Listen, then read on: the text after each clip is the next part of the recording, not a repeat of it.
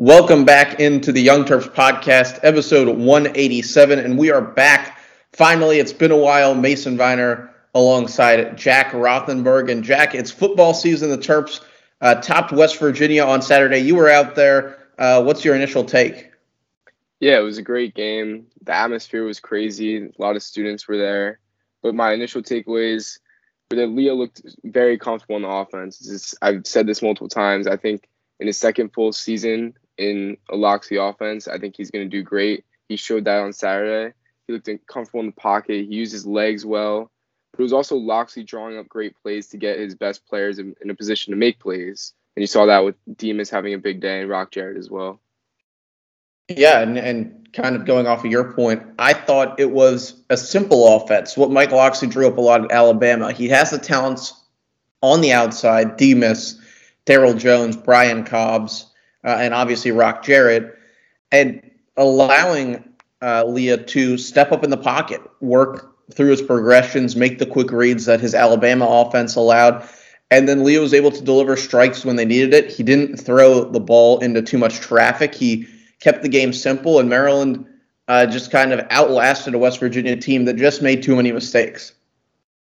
Yeah, and I think late in the game when in the red zone, the Terps picked off West Virginia, and there was 8 minutes left in the fourth quarter.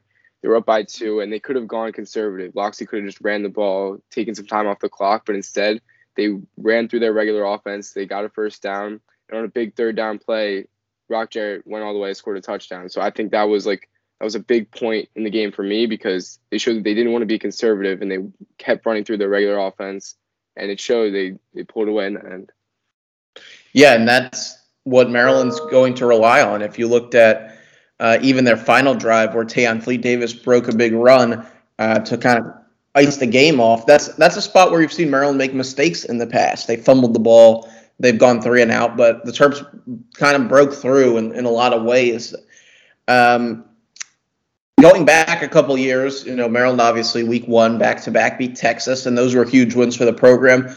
But to me, and Jack, I'm not sure as much to you, this one meant a little bit more. Beating Texas was great, and those were fantastic wins for Maryland. But West Virginia is a team that Maryland goes up against on the recruiting trail and has played at least the first half of my life every year, and not a lot of those were wins. It was a more important win to the fan base and locally, I think, than the Texas ones were. Yeah, I think the other thing about that is West Virginia, while they're not Texas, they're still a big-name program.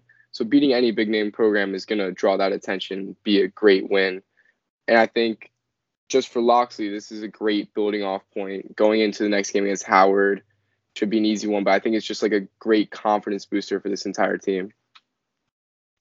Yeah, I definitely think that. And now looking ahead, which we'll do in a couple minutes here, the Terps will take on Howard this Saturday night, a 7:30 kick between the Terps and the Bison from Howard. But kind of going back to the game from Saturday, one of my big takeaways was the fans. Obviously Maryland doesn't finish their scoreboard in classic Maryland athletics fashion on the left or the closed end of the horseshoe that Maryland Stadium is, but a new video board or replacement screen to the video board on top of Gossett Team House and a new sound system, and Jack, what seemed to be just a much improved fan experience, which is one thing that many have complained about. Yeah, from kickoff, I'm pretty sure the entire student section was filled, and at least until halftime, it was basically the same. Some students ended up leaving, but for the majority of the game, there were a good amount of students there. And we were talking about this off air. I think students tend to leave the games because one bad thing happens, they go down 10, 17 points, something like that, and then everyone just leaves because, Maryland has no chance. But they stayed in this game. There's a lot of hype around this team with Leah and the big playmakers that Maryland has this season. So I think if they can just stay in the games, be competitive, I think in the future you'll see the fans stay longer as they haven't done in the past. Yeah, a game that you have to look at when you're talking about that is the Penn State game from 2 years ago. Maryland has this massive hype, extra bleachers added. Nobody could even really get tickets to the game as far as students. Everybody wanted to go. Obviously, Maryland got clobbered in that game, and it was pretty quickly, and people leave. The students leave, the fans leave. But when you talk about the way Maryland came out in this game, They get the ball first, they get 3 points, West Virginia fires back, and then Maryland, in basically the snap of a finger, is up 17-7. And it's just that exciting brand of football that going way back, Randy Edsall talked about bringing to Maryland. With Danny O'Brien, that first year where they played Miami in the original Maryland Pride game. That brand of football Mike Locksley is actually bringing to Maryland. We'll see if they can hold on. Yeah, definitely. I know one more thing about the fans is that when there are a bunch of fans on Saturday, West Virginia, I think it was like 65-35. West Virginia had a good amount of fans there, and it's important for Maryland to have as many fans as they did on Saturday because they need to balance out and overpower the West Virginia fans to give Maryland that extra push and give them the energy they need to finish off the game. And it was great, and we heard about this a little bit in the post-game press conference. Mike Locksley has now mentioned it a couple times over, and Jack, one of Maryland's barstool athletes, Colton Spangler, one of the punters, was very vocal about it online. It was nice to see Coach and the players say that pushed us over the top. We need that every week and kind of go out and challenge the fan base, especially the student base, to show up like they did. That's one of the things that Maryland doesn't have. And when, this last weekend was a big recruiting weekend, the open period for the NCAA just came back up and running. Maryland needs that. They need when they bring in other alumni. I mean, Stephon Diggs was out there. Ricardo Young, who's a player, who was a player at Maryland, who's now a big player in the Miami club scene with a lot of NFL guys in his pocket. Those guys are out there. Jalen Smith, Bruno Fernando, Maryland's big-time both football alumni, basketball alumni, and just sports teams were out at this game. They have to have crowds like this if they want to push it over the top in the recruiting aspect. And really just to bring a fan experience back to a stadium that, to be honest, and I've been going since almost every home game since 2006, has really not had that kind of fan base, hasn't really had big atmosphere. And going back, a number of years, Maryland played a ranked North Carolina team one year. It must have been a 12 o'clock old, like Raycon Sports ACC game. And Maryland ended up beating North Carolina. They stormed the field after, but there was nobody there. And it was nice to see them have a game against not a ranked opponent, not the huge name team, but, a classic game against West Virginia, and to see the fans out there. Definitely. And something that gets those fans going is a big defensive play. And there were a number of those on Saturday. Mason, how'd you see the defense play on Saturday? I thought that it was classic Brian Stewart coach defense. Early in the game, I think Maryland, from a schematic standpoint, seemed to be a little bit out of sorts. Brian Stewart's known for bringing almost a Don Brown-esque pressure scheme to things. A lot of corner blitz. I think Tarheeb still was blitzing more than Maryland's linebackers were in this game. He came up with a sack and 8 tackles. But when you look at it, it seemed a little bit confusing to the guys going up against another team. But as the game went on, Maryland really wore down West Virginia. They forced some bad passes, and to be honest, Daggy gave them some bad passes, and Maryland was able to take advantage of them. But they forced some bad plays. The number one thing that I look at from the defense in this game is 3rd and 1 play. Brown, the running back for West Virginia, who I thought, Jack, was absolutely fantastic, fumbles the ball, and Maryland's Brandon Jennings knocks it out. That's my number one play, because not only did they force a fumble on that play, but if you go back and watch it, they also stopped West Virginia, who's a fantastic team on the ground, from getting 1 yard. That's a spot where Maryland's never succeeded, at least in the past 10 years. Yeah, definitely. And a couple big plays for me, it was when Maryland got pressure up the middle. It was with Sam O, a couple of the other guys on the defensive line. It was when they got pressure up the middle on Jared Dodge that they caused him to get out of the pocket, move around, and he threw erratic passes, and that's when he got picked off. And they were also able to get sacks, put them in 3rd and long situations, and get off the field. So I think that's going to be a key moving forward for this team, is will they be able to get pressure? And if so, I think they have good enough D-backs to make plays on the back end to change the game and get turnovers and basically, flip the entire switch of the game.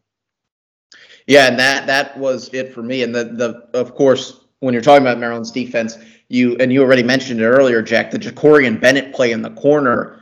Neil Brown, the coach for West Virginia, talked about it a little bit. And he said that, it was a play where a guy, being Jacorian Bennett, falls off of his zone and just chases the ball down. And those are like almost fluke plays in the sense of he can't really blame his quarterback for it. I agree with him. From the West Virginia standpoint, you're looking at a corner that just read the eyes of the quarterback, tracked the ball down, just made a play on the football. But even IQ plays like that for Maryland's defense, especially with Coach Stewart in place. Those are the kind of plays you need. You're getting guys to the ball. It's an attack defense, and it's one that's not going to sit back and allow teams to beat them. Now, we'll see, coming up in 2 weeks when they play Illinois, and then 4 when they play Iowa in that Friday night game, how Maryland does against teams that really like to run the football, classic Big Ten teams. And I do have to, say, because I'm one that's always said things like this, West Virginia is a Big 12 team. I don't really think that highly of the Big 12. West Virginia is a defense-based team. They're a little bit different from the Texas, Oklahoma State type. But everyone's got to just take a step back. Maryland's been very good against the Big 12 teams. The Big 10 has been very good against the Big 12 teams. And, in a lot of ways, I feel like we've seen this before. I've seen Maryland come out with a couple big Week 1 wins and then fall off. It's about staying healthy through especially this next game and then getting back on the track against Illinois and Kent State. And Kent State, you can't really rule out. They might give Maryland a little bit of trouble. They gave Texas A&M, the number 4 team in the country, a tight game until about the second quarter, about midway through the second quarter. So a couple things to look forward to. Jack, what do you expect to see this Saturday night? Maryland takes on Howard. First, from a crowd expectation, and second, from the football game.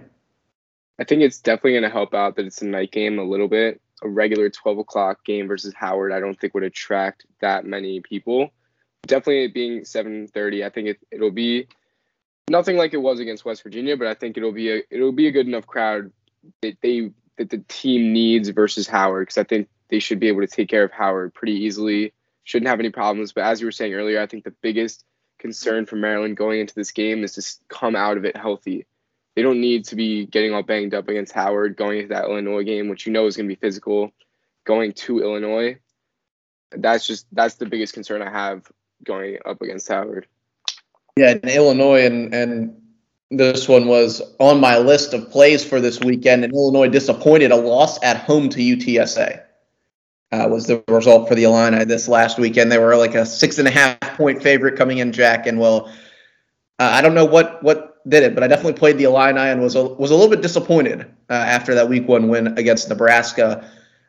But I agree with you. This is like a big tailgate game for Maryland from a fan perspective. It's a night game against a team that you're going to beat. A lot of people are going to be out in the parking lot before the game. We'll see how many of them show up in the stadium. I think it's definitely one of those. From the football aspect, you got to stay healthy through this one. I'm looking for Leah to be out of the game. I don't know what a reasonable expectation is, Jack. I'm thinking like halfway through the second. Yeah, I was just about to say maybe around halftime. And I'm really excited to see both the Terps backup quarterbacks, the transfer from VMI, whose name escapes my mind right now, and David Faust, who came on to the Terps as a walk-on from South River High School in Howard County. So 2 guys that I'm looking to see at quarterback position. A couple other places I'm looking forward to seeing 2 to 3 freshman running backs. Maybe Antoine Littleton gets some run. Maybe Penny Boone gets back in the mix for the Terps. But Robin Hemby and Colby McDonald, 2 incoming freshmen, I'm really looking for them to get some run out there. They've been really highly spoken of by the insiders around the program, and guys are really excited to see them. I'm thinking Jayshon Jones gets back in the mix for the Terps. He's had a hamstring problem. He was on Maryland's, and Jack, I really had a hard time believing this. I almost did a double take. He was on their scout team offense team of the week this week. Can you believe that? Jayshon Jones on the scout team of the week? Yeah, he was banged up a little bit in training camp, which makes it make a little bit more sense, but it's still a little shocking to me based on what he's done for the program in the past. Yeah, and we saw Brian Cobbs a little bit in the backfield. I'm thinking Maryland's going to try that look out a little bit. And then the secondary, I think they're going to look at some of their depth positions, middle linebacker being one of them. They're going to try and get some run in there now that it looks like Fananje Gote might be done for the season. And then safety, Osetta Smith, who's now listed at middle linebacker and safety for the Terps. I'm looking to see some run out of him. Bo Braid, who was a really highly a really highly touted 3-star recruit out of Howard County. I'm expecting to see him get some play. And then Corey Cooley, one of their defensive backs, who's played kind of both corner and safety, listed right now as a corner out of here, Jacksonville, Florida. He will get some run too. It's looking like the game that, you can't go into it thinking you're going to completely roll over Howard, but Maryland did beat them 79-0 the last time the two met. Yeah, and one more thing about a player to watch. I'm really interested to see Penny Boone, hopefully this Saturday. He's been dealing with a concussion. Hopefully he'll be back. And he is a guy who got a lot of looks last season. And I think he could do great things for the Terps this season. So I'm hoping he's out there on Saturday because I want to see what he can do. I definitely 100% agree with you. I was really excited to see him play. Following him on Twitter a little bit preseason, he lost between 40 and 50 pounds, cut down his weight significantly, bulked up. He's a little bit bigger than I think they expected him to be last year, to put it nicely. And I'm really looking forward to him. He was a big recruit for the program, him and Isaiah Jacobs. I think Jacobs showed a lot on Saturday. He isn't quite all the way there. I don't think he's quite where the program wants him, but getting better game over game. And I think Penny Boone is one of the X factor players for Maryland. They have to find a number one running back, even though when they've had them in the past, which they've had now for the past 10 years, it hasn't pushed them over the top. But this year, with the quarterback play being where it is with the receivers, they need to find a running game. Yeah, definitely. One more overarching question I have for you, Mason, real quick. How far do you think that the Terps can take this winning streak? I think they looked great on Saturday, so I just want to get your opinion on it. Yeah, and this is one of those spots where I always try and bite my tongue, but you asked the question, so I will answer it. I think they definitely win on Saturday night. I think they beat Illinois on the road. I think they beat Kent State. That Iowa game is the one. Iowa looked fantastic against Indiana. They absolutely pummeled the Hoosiers. I'm not sure if you saw that, but probably the worst thing that I saw this weekend had to be the misspelled Indiana on the Indiana jerseys that Adidas made for them. That was something. But really, another really telling game for Iowa this weekend, kind of looking ahead down the line. Iowa takes on Iowa State in that rivalry game. Then Iowa plays a common opponent for the Terps. They take on Kent State back at Kinnick next Saturday. Then they play Colorado State before coming to Maryland.